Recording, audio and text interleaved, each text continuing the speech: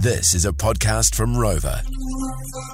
Morena. Morning. He is back. I am back. Gary McCormick. I am back. I was attacked by nature. Were I you- hate nature. So it was an actual spider that got you down yesterday? Yes, my daughters seemed to have had the diagnosis correct. I thought it was 1,000 other things, and it turned out it was, I got one of those.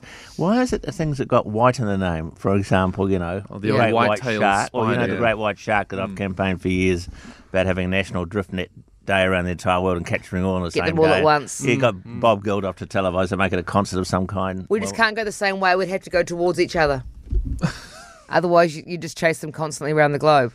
Oh, well, listen, You've got to think about logistics here, You've boys. got to think clockwise, anti-clockwise, and make that call early. Yeah, all right. Well, I'll come to that later on. But now I'm going to have to do a similar campaign with those white-tailed spider things. I mean, they're such small, tiny things. And they love living in laundry and in all your linen. They're nasty little beggars. And to take me out, a giant of a man, it's only about the size of a pinhead. Yeah. And Yeah. that's what they do there. Hey, but in all seriousness, we were worried about you because we were calling, we were emailing, and it wasn't until like 4 o'clock yesterday until you replied. We were about to go round to your house. Seriously. Really? My head was stuck in the bason at the hairdressers. Otherwise, I would have gone round there, smashed a But, window. You had a hairdressing appointment, Sorry. so that was more important. Yeah. I was fine with it.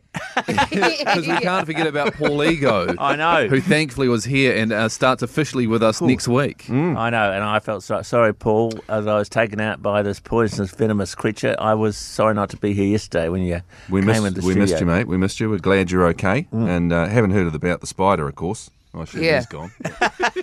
Have you tried to find the spider body? No, but I think I know roughly where I stood on it because I did.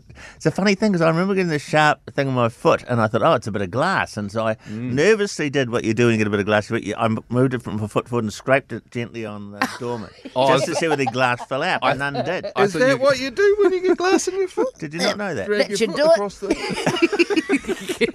Where have you been?